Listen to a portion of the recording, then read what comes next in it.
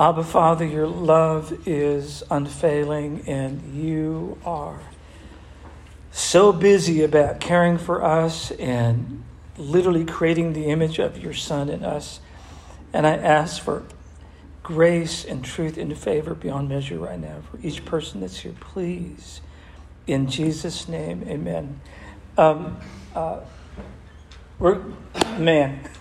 I'm about to bust. I've got so much to share. Okay, let's understand some things we've worked through. Number one, some vocab. Eucharist, pop quiz. Come on, what does the word Eucharist mean? Greek scholars, what does it mean in Greek? Real simple. Yes. What's that? Thanksgiving. Yeah, exactly. Give thanks. Exactly what it means. Now, that word morphed to referring to the Lord's Supper. But then it morphed again, and it kind of got grabbed up by the Orthodox and Catholic tradition. And so when you say Eucharist, you're saying the Holy Communion in which you encounter the living God through the bread and the wine. All right, what's a liturgy? You hear that a lot. Liturgy, what's that? It means to serve. It just means to serve. That's actually what it means in Greek. However, here we go again. When you hear a Catholic, an Anglican, an Episcopal, an Orthodox believer talk about the liturgy, that's almost identical with the Eucharist. It's like one and the same. Like when you say Catholic Mass, it is all about the Eucharist, that kind of thing. Sacramentalism, that's a tough one. What's sacramentalism? Y'all are not going to pass this course, okay? And I grade hard. Wait till you see the final. By the way, when I was teaching, do you know what I did with my students? I actually gave them the test in advance. I'm not kidding. And some still failed it. That's terrible. Yes? And it becomes the body and the blood. Yeah. No. Janice? Isn't that the other one? Nope. Sacramentalism is the idea that the primary sacraments of baptism and the Lord's Supper effect, cause, bring about, make happen your salvation. Something sacred happens. Now, we're not talking about encouragement. Like, we're not saying, oh, I got a nice feeling. We're talking about your salvation actually being impacted and even given to you in pieces, okay? Sacerdotalism is, I'm the only one authorized to do it. What's that? I think I'm wrong, but I want to say it's the study of religion, but that might not be the right word. No, it means only I am authorized, only Stephen is authorized to dispense the sacred elements. You little people, you laity, you're not worthy. You're not worthy to touch it. Listen, I come out of the Catholic Church, and I'm serious. You are not worthy to touch it. I wasn't. And that's why you open your mouth like a little bird, and the priest bends over and puts that wafer in your mouth, because you don't even deserve to touch it. Wow. Sacerdotalism, only authorized agents, ordained priests can do it. Michael? I was going to say, you want to tell them what happens when it gets accidentally dropped during Mass? All kinds of stuff happens. Yeah. And by the way, the leftover wine and the leftover bread. Yeah. Okay, ready? That was a good review. Church history. Man, the Great Schism of 1054. That's when the Catholic Church breaks away from the Orthodox Church. By the way, by 1215 AD, appreciate this, 1,100 years later from the time Jesus gave the Last Supper, 1,100 years later, the church decides it's transubstantiation. The bread and the wine become flesh and blood. 1,100 years later. I'm sorry, people. I don't think we need that many centuries to figure this stuff out. Okay? Something's wrong here. Something's going on. All right. Last Supper. This is really a big deal. On the Last Supper, Jesus did take bread and say, take, eat, this is my body. He did not take lamb and say, take, eat, this lamb is my body. Which is curious. Why? Why is that an odd thing? That he didn't say, this lamb is my body. Because he's the lamb. He's the lamb. John clearly establishes that. But why? The big reason. Justin. The feast was over. What's that? The feast was over. The feast was over, or actually, it actually might even be just about to begin. Depends on the timeline. But what's going on? What's the big Jewish holiday? The unleavened bread. Passover. It's all about the lamb at Passover. All the rules about the lamb, right? It's about lamb and unleavened bread. And certainly wine is a part of that. But in this instance, you would think he would say, this lamb is my body, slaughtered for you. Take it in remembrance of me. But he doesn't. Why? There's an answer. And we'll get into it real deep. Maddie. That's absolutely. But he's also the bread of life. He's also, and we'll get into that a little bit. Okay, one more. Today, what happens when we take the bread and the wine? In an act of worship as the church. What happens? Okay. Now, you ready? I'm going to push you guys. We're going to work hard today. I want you to think. Because we're going to do the Lord's Supper today, right? As we do every Sunday. And you're going to hold that juice, and you're going to hold the bread.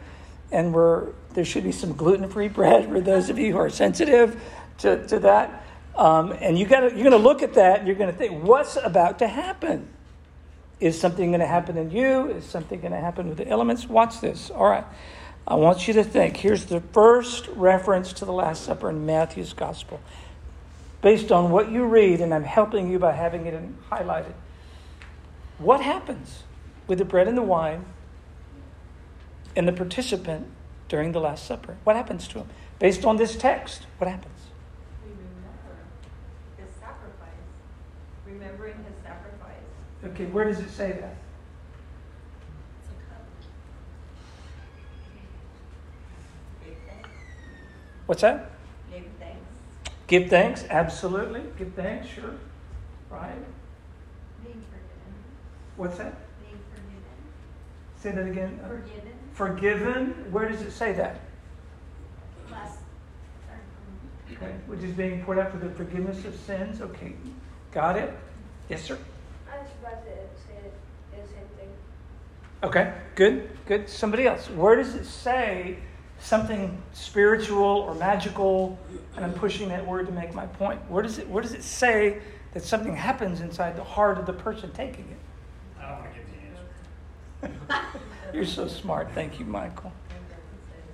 This is Like my that body. thing. He says, this is my body. Okay. Quite literally. So something's going from the outside to the inside. There's an ingestion. Are we ingesting just bread and just wine? What are we ingesting? You know, this is good. If this is all you have, eat and drink. Okay, good. How about the next text? Look at Mark, which is almost identical, by the way. What does it say happens to the bread and the wine and happens to the person when they ingest it? Nothing. What's that? It really doesn't say, does it? Jenna, it really doesn't say. Okay. Is anybody else seeing something maybe that I'm not seeing? Yes, sir. Is it the one that says, "This is my blood of the covenant"? Which is being blood. I think that might actually has something to do with it. Yeah, well, that actually does. There is a covenant behind this. And a covenant is a promise that two people share, whether it's in marriage or Jesus in the church or God in Israel. They make a covenant or a promise. Okay, how about Luke's gospel? What does it say? And Luke is significantly different. What does it say happens to the bread and the wine and to the person that takes it? Does anything happen?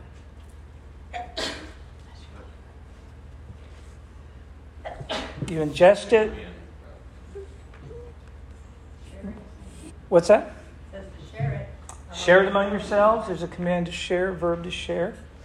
Anybody else? Josh, what do you think? Putting you so on the spot right now. What was the question? Yeah. What does it say about what's happening? What's the mystery? Is there a mystery?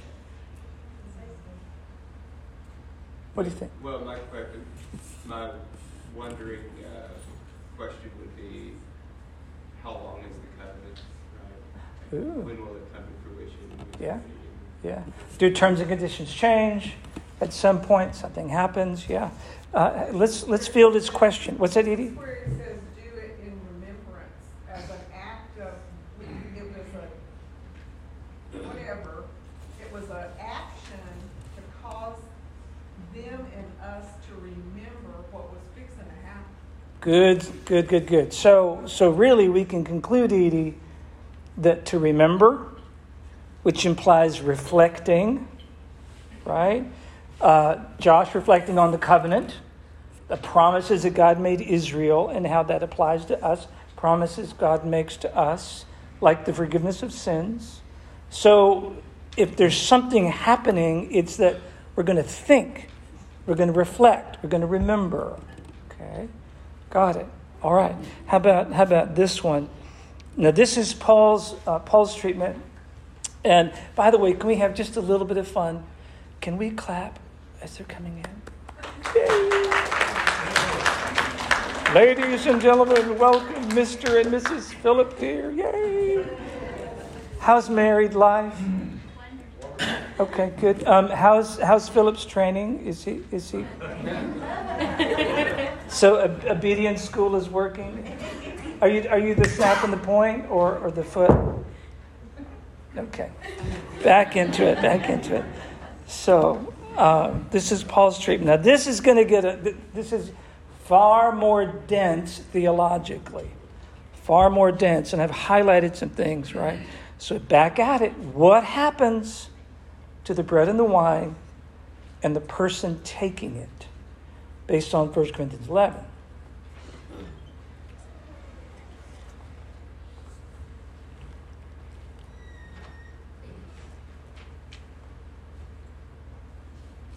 Self-examination. Okay, which is mandated. It's something you have to do, right? So that's something on you, but what's going on mysteriously or dynamically, Michael? Nothing. Well, that's depressing. Okay, good. Michael's on to something. Let's not find something that's not there. Let's be careful to not do that.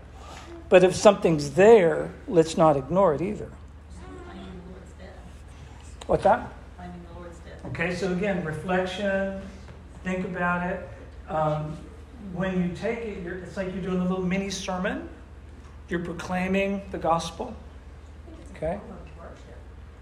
Worship, there is worship. That's really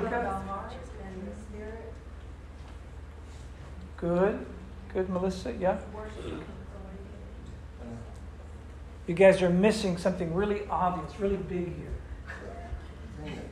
It's the This blanket. is not of others, it's examining yourself.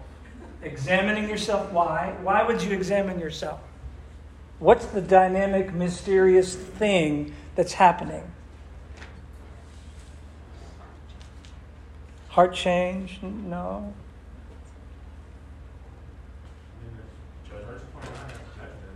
Who said judgment over here? Somebody? And Stephen, judgment? Absolutely. There is some, I can't explain it, some judgmental force. There is a person, and there is a judgment that is dynamically, interactively happening among every person that chooses to take the bread and the wine. It's a contact sport. You're going to get hit. There's going to be scratches on your helmet and grass stains on your jersey. I'm not kidding. It's a contact sport. When you take the Lord's Supper, you are literally ingesting judgment. Judgment of self. For what? What are we judged over? The atonement of the sin. What's that? Atonement from the sins of the individual. No. What does it say? It's all there. For not properly recognizing the body. For not properly recognizing the body of Christ, which means you are damaging a relationship. There is somebody in the church that you are aggressively harming by an attack or aggressively harming by neglect. It's a damaged relationship in the church. You're wealthy, you're high status, you're high honor, and you are shaming and ignoring a low-status poor person, for example. And there's many ways that we can do that to each other, right? So it's Paul that brings out this dynamic, mysterious thing that's a part of the Lord's Supper. It's Paul that does that, okay? Chris? Yes. Sorry, so that word body, is that talking about the church body, or is it talking about the body of Christ, like he referenced just right up above it? Yeah. And I literally am not dodging, and the answer is yes. I'm not dodging it at all, because the body of Christ, as that which identifies Jesus as an individual, and the body of Christ, the collective group of people that are born again in him, are one and the same. They become, and the fancy word is coterminous. Coterminous, two separate things go to the same place. They term out at the same point. Two separate things. They're literally the same. Jay. So it's almost like we have to do a work to take the Lord's Supper, as opposed to... Well, a work in the sense of the work of examining, the work of loving. So why did the other three didn't, the Gospels didn't reference that? Not at all. Not at all. Thank you. For a couple of reasons, actually a lot of reasons. Number one, it's important that we get it straight. The Last Supper is not the Lord's Supper. They're two very different things. Okay, one has to do with the Jewish Passover, Feast of Unleavened Bread event, and the other has to do with what the Apostle Paul teaches is the thing that can help heal, you ready, an extremely dysfunctional church. When you read 1 Corinthians, there's a dirty laundry list. Chloe's people report to Paul just how jacked up that church is. Okay? And Paul gets his ears full of the horrific stuff that's going on. And when you read 1 Corinthians, it's like you can hear Chloe's voice in the background. Well, first of all, they're doing this. And then they're doing that. And then there's this list, and it literally is the outline of 1 Corinthians. And it leads right up to chapter 10, where people are involved, Christians are involved in engaging in worship at pagan temples. I'm talking about actual worship, not just, some little passerby. They're engaging in worship at a pagan temple, and then they want to sit down at the Lord's Supper table as well. Both. Hits the fan with Paul, and so by the time Paul gets to chapter 11, he says this becomes the rallying point. The Lord's Supper is the thing that a church should be restored and healed. Okay? Relationships are healed. Let me tell you a little bit about what's called the Holy Kiss, also known as the Kiss of Peace. And it means this. Like, let's say me and Jay, we get into it. And Jay says, I'm wrong, and I say, he's wrong. And I'm right and he's wrong. And boy, there's enough hatred between us that you can cut it with a knife. And then we restore. Because Sloan and Lisa slapped some sense into both of us, okay? And we restore. All right. During the period of hatred, one of the dumbest things we could do is take the Lord's Supper. But once we are restored, we would exchange a kiss of peace prior to taking the Lord's Supper, to ensure that we would not be judged harmfully by God. The early church practiced that. By the way, the Catholic Church took it and it went to a place that I would never take it. I have a question.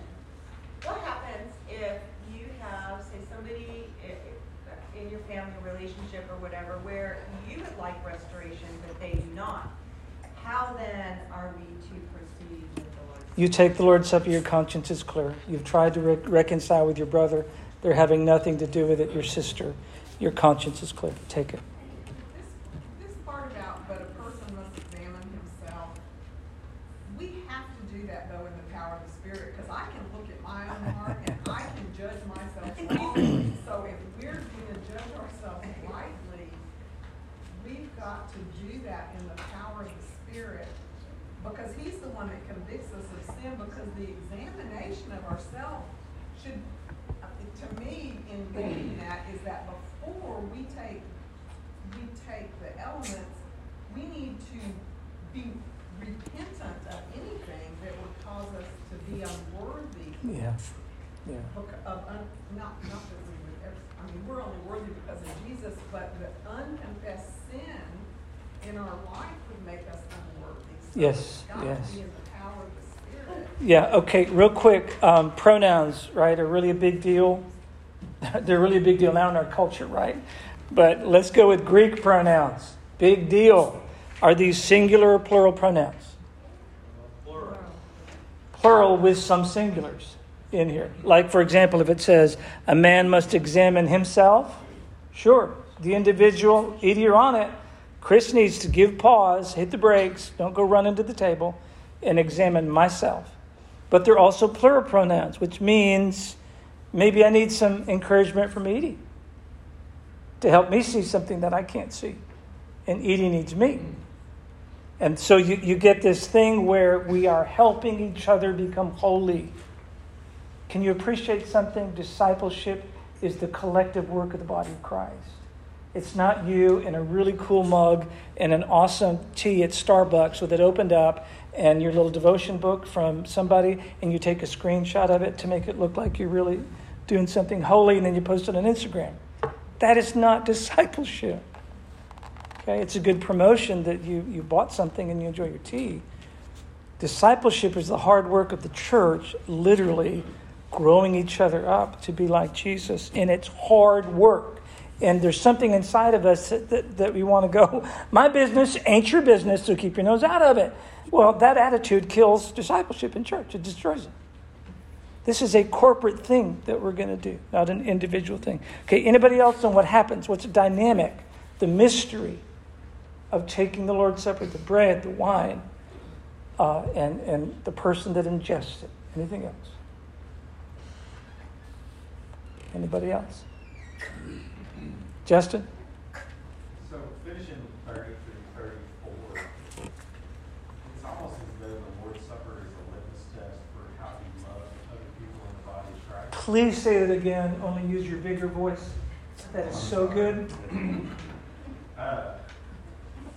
It's almost as though the Lord's Supper is like, I say litmus test, but it's really just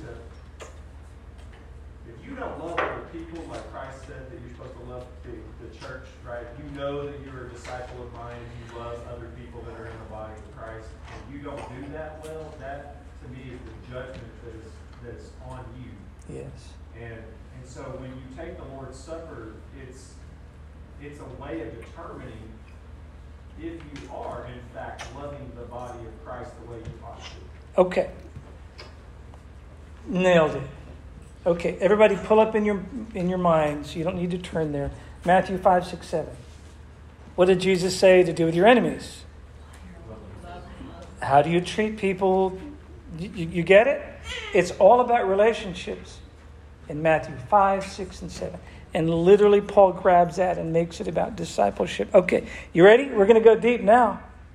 That was a warm-up. You guys ready? Here we go. Now what happens?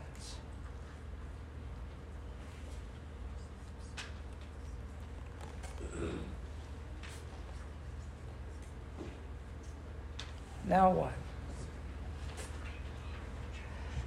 Our Catholic friends may not be so off the mark as we think. Or our Orthodox friends may not be so off the mark.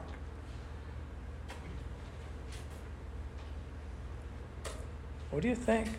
You have to understand how John writes Yes? to really properly interpret it, but really it's not that much different than the other Gospels. It's just Okay. kind of the writing style. Yeah. By the way, when you see truly, truly, what does that mean? It means, thank you. It means you don't miss this. Okay? That's like saying in Aramaic Hebrew, amen, amen.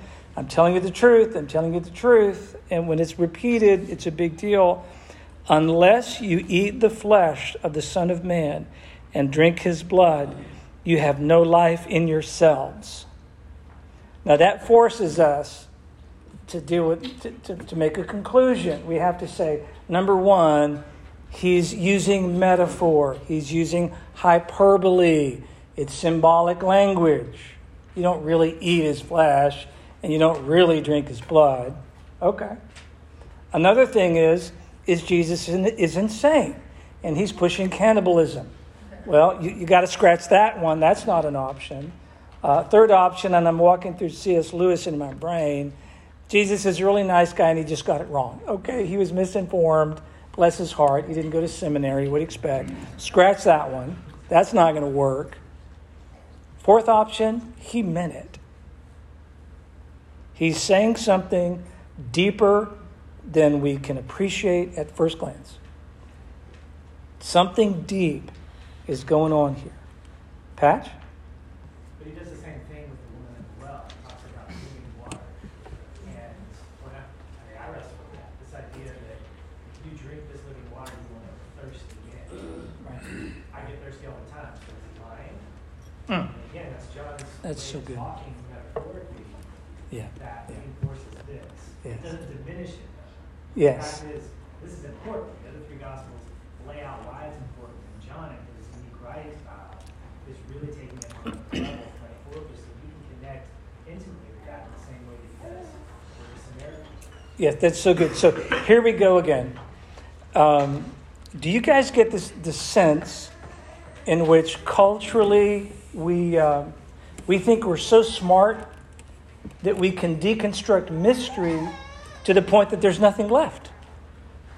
We deconstruct mystery because we're so smart that there's nothing left except some cold mechanical rituals that we run through and we did it, you check the box.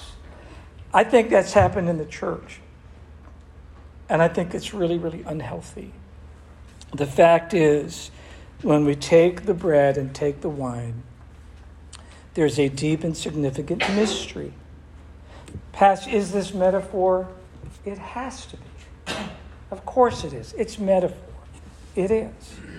But it doesn't cheapen the profundity of what's really being said here, okay? My flesh is true food, and my blood is true drink. The one who eats my flesh and drinks my blood remains in me, and I in him. Jenna? Is that saying, if you're so aligned with me, then that's the abundant life? Absolutely. Yes. Yes. Thank you. Thank you. All right. Ready? Time for a pop quiz. Here we go. Number 1. What is transubstantiation? We're going to choose sides this morning. All right. I'm going to push you to choose sides. The bread and the wine, what happens? The bread and wine become substantively. They change into the body and blood. This is called transubstantiation. This happens when the priest speaks the special words. This is my body. Pop, it becomes the flesh of Jesus during the Catholic Mass. This doctrine teaches that Jesus is re-sacrificed again and again, and that his atoning work is offered every time you take it. So salvation is almost incremental. All right?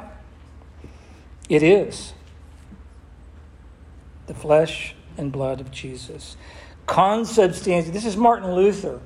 Martin Luther protested, led the Protestant Revolution.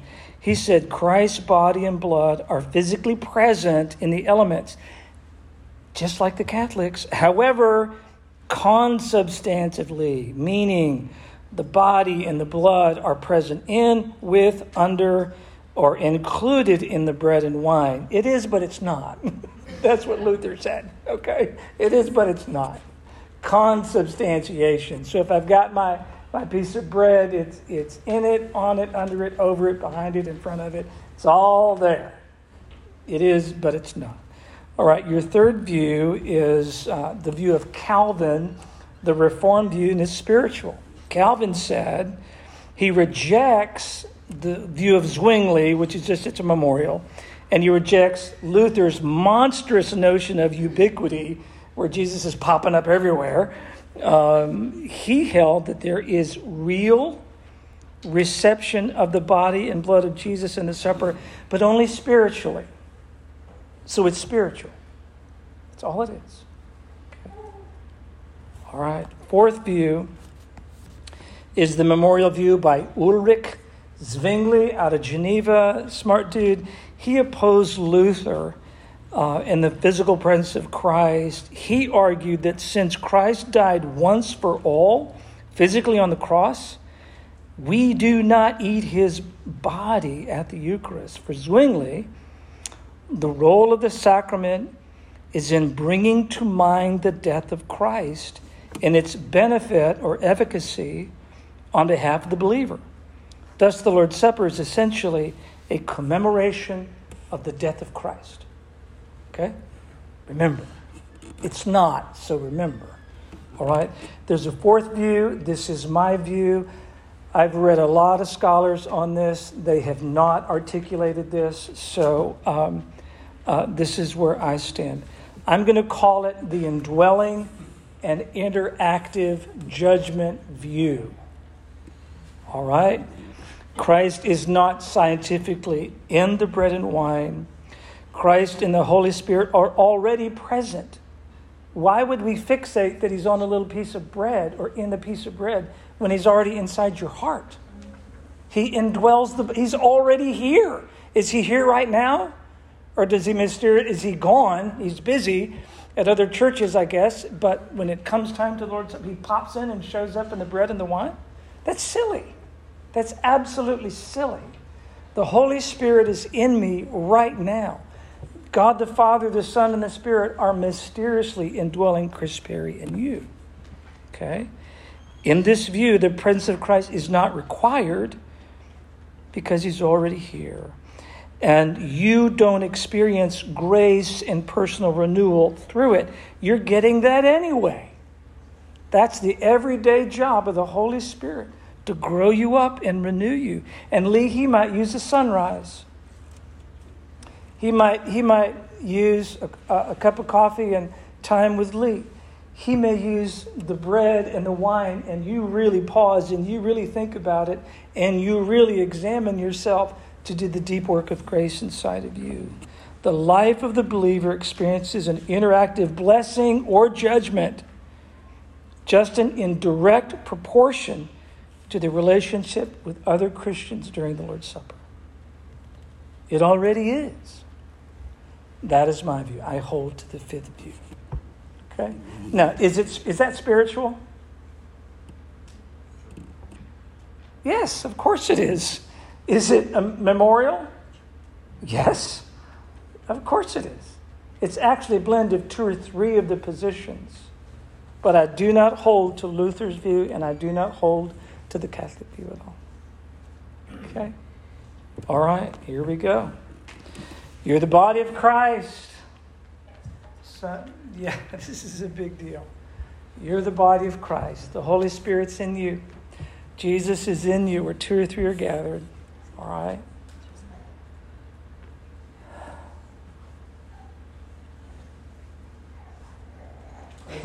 What is the Holy Spirit trying to say to us through you? Okay. And the Catholics know, is there a consequence if you never participate in the Lord's Supper? Yes. It could be indicative of that you're not born again. You will not experience the salvation of God. And you may have some extra time in purgatory. You're the body of Christ. What are we going to do with this? You think about the relationship side of it, make sure that's right. Who are we? Who's Jesus come back to get? The bride. So when I'm wrong with you, I'm wrong with the bride, part of the bride. You're wrong with part of the bride. You're wrong with me. So I'm in a sense disrespecting Jesus' bride by not being in harmony with you. Wow. Spiritually. Wow. Lee, you're onto something really big, and by God's grace, I will cover this next Sunday. What you just said is critically important. Someone else. Why does this matter? What did you do, Joe? The power of the Lord's Supper is in the communal aspect of it. Yes. If it was just a memorial, I can do that at home by myself. I don't need to come here. I don't need to be with anybody else. The fact that it was set up during the Passover, a meal in which itself was designed to bring the Jews together to remember what was done in Egypt and how they were passed over. Anybody sitting at the table listening to him would have understood, okay, he's co-opting what we're doing now and he's going to put a new spin on it. We're going to do something different from now on. And in taking away the lamb and giving bread, he makes it accessible. Anybody can take it. Yes. Bread and wine, easy to get a hold of, easy to produce. But the line, I won't take this again with you until I go to my Father's kingdom again, reinforces that this is a together thing. Yes. This is us. This is not just a work that you're going to do. This is not just a box you're going to check. This is something where the power is in you doing it together. Yes. And then Paul reinforces that. Yes. It's just like Christ's command about if you have something against your brother, leave your sacrifice at the altar. Sacrifice is not the important thing. It's you and your brother that needs to be prioritized. Yes. The love and the community that we have is where the power of this thing is. And in that, there's your mystery. How does me loving you have that much power cosmically, spiritually? But it does. Right. Not only you loving me, but how does our love relationship actually impact Jesus? Because there's more to it than just us. Joe, you have answered so well. Thank you. Somebody else, yes, Michael. To the point of what Joe was saying about it being something that we all do together, that actually applies to all 5 of those, and number 6, 7, 8, 9, and 10. The thought that came to my mind as we're talking about this is that out of the 60 people or so that are sitting here, there's probably at least 59 different ideas on this. But we're here, we're together, and we have a like-minded Christ, and that's our goal. And that, just like Joe said, that's the mystery and that's the power. Yeah, that's good. Should it be in anything goes? You can believe what you want? Like, I can be a unicorn if I want to. I can identify as a moose, whether you like it or not. Is that the way it goes with doctrine? No. So, someone else, why does this matter? The Lord's Supper. The accessibility of the Lord's Supper, and I'll speak specifically to how we do it in the Christ Church. The fact that we do it weekly, or when we are gathered as a body, speaks to its accessibility and the encouragement that we should. Now, I don't know if every week this happens in Catholic Mass, but it's vaulted to a place because only the priest can offer that. So there's a significance to the separation there. Huge separation. But there's also this idea for our church, the fact that we do it weekly indicates not that it's common, it's important, right? That it's repetitious. And when Paul talks about that in Corinthians, he uses the words as often as you do this. And he indicated that it's a continuous thing, but it should not be once a year or once a quarter. And I go back to my Southern Baptist days of like, every quarter we take the Lord's Supper, it becomes this big thing.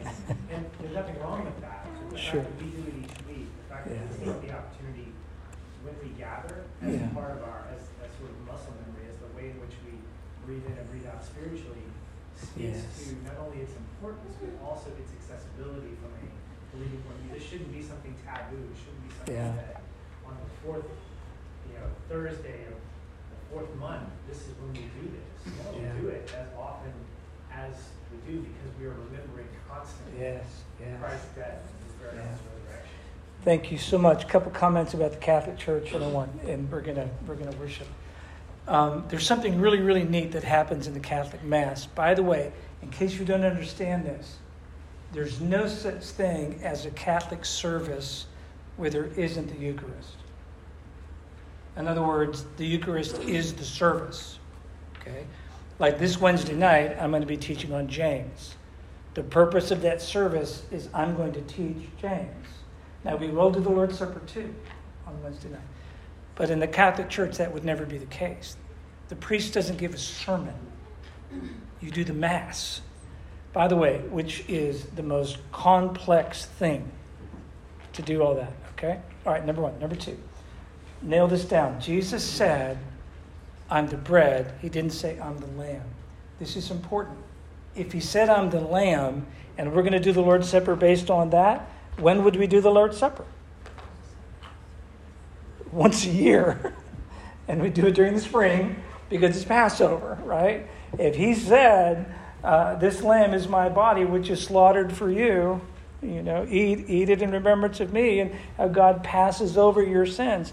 We Christians would do it once a year at Passover, and we'd feel real good about it. But he didn't. He said, this bread is my body broken for you, all right? Jesus taught, I am the bread of life, daily bread. That's why he said bread. And Joe, you're right, it's accessible. To Gentiles, to Jews, it's accessible. So this is so good. Okay, one more on why this matters. Chris, quick thought. This probably would have been a meal for the church at the time, wouldn't it? It is, yeah. It's a full meal, by the way. Full Lamb meal. would be very costly, and bread is the essential. So I just think of it as just kind of like there's a unique fellowship in communion because people have to prepare the meal, and it's sweet to read about Jesus' time in meal because he always prays to God before breaking bread and sharing the cup. And so I think that in the same vein, communion is like having a meal with Jesus. And just he is just wanting to be with us and eating bread in his life and then blood and his sacrifice. And that's something that I will keep continuing to think about communion, yeah. That would be communion, that language of community. That's so good, Philip. So, yeah. Another thing about the Catholic Church, because this reality of judgment is so real and so powerful, you know what a deacon is in the Catholic Church? You know what a deacon is? Kind of a priest helper. The priest helper guy, the deacon would yell to the congregation, if you are not at peace with all your brothers, do not take the Eucharist. Yeah. Isn't that something? Like a cry or a town cry. Hey, warning, warning. We're about to take the Eucharist. This is it. Warning, if you're not at peace with your brothers, don't do it. That's what a deacon would yell during the Mass. Abby? Wondering, how many of these are contingent upon baptism? Thank you. The assumption is that everyone's already baptized. So the first thing you're going to do is baptism, right? Because it's so close to when you actually are converted, born again, either day of or in a very, very short period of time after it's presumed that you're going to already be baptized. Yep. Yep. Chris, it's so important for us to remember, especially since we do this every time we gather together, and it is accessible. It's just, we've got to be very careful that we remember this is a sacred thing. We're on holy ground. Holy ground. And it's not just something that we go to Christ Church and this is something we do. Yeah. But yes. And that is really, for us, we have to guard our minds and our hearts from not letting it become this commonplace thing that we just do. Yeah. Yeah, that's so good. See it as sacred and holy. That's good. Thank you. Thank you so much, Edie. Let me pray over you. We're gonna worship. Lord, I love you and I thank you. And thank you for every person that is here and the encouragement that they have brought to me. And you heard my prayer early this morning, God. Thank you. Thank you for the way you've gathered us. And we want to sing love songs to you. We want to worship you and honor you right now. Please bless in Jesus' name, amen.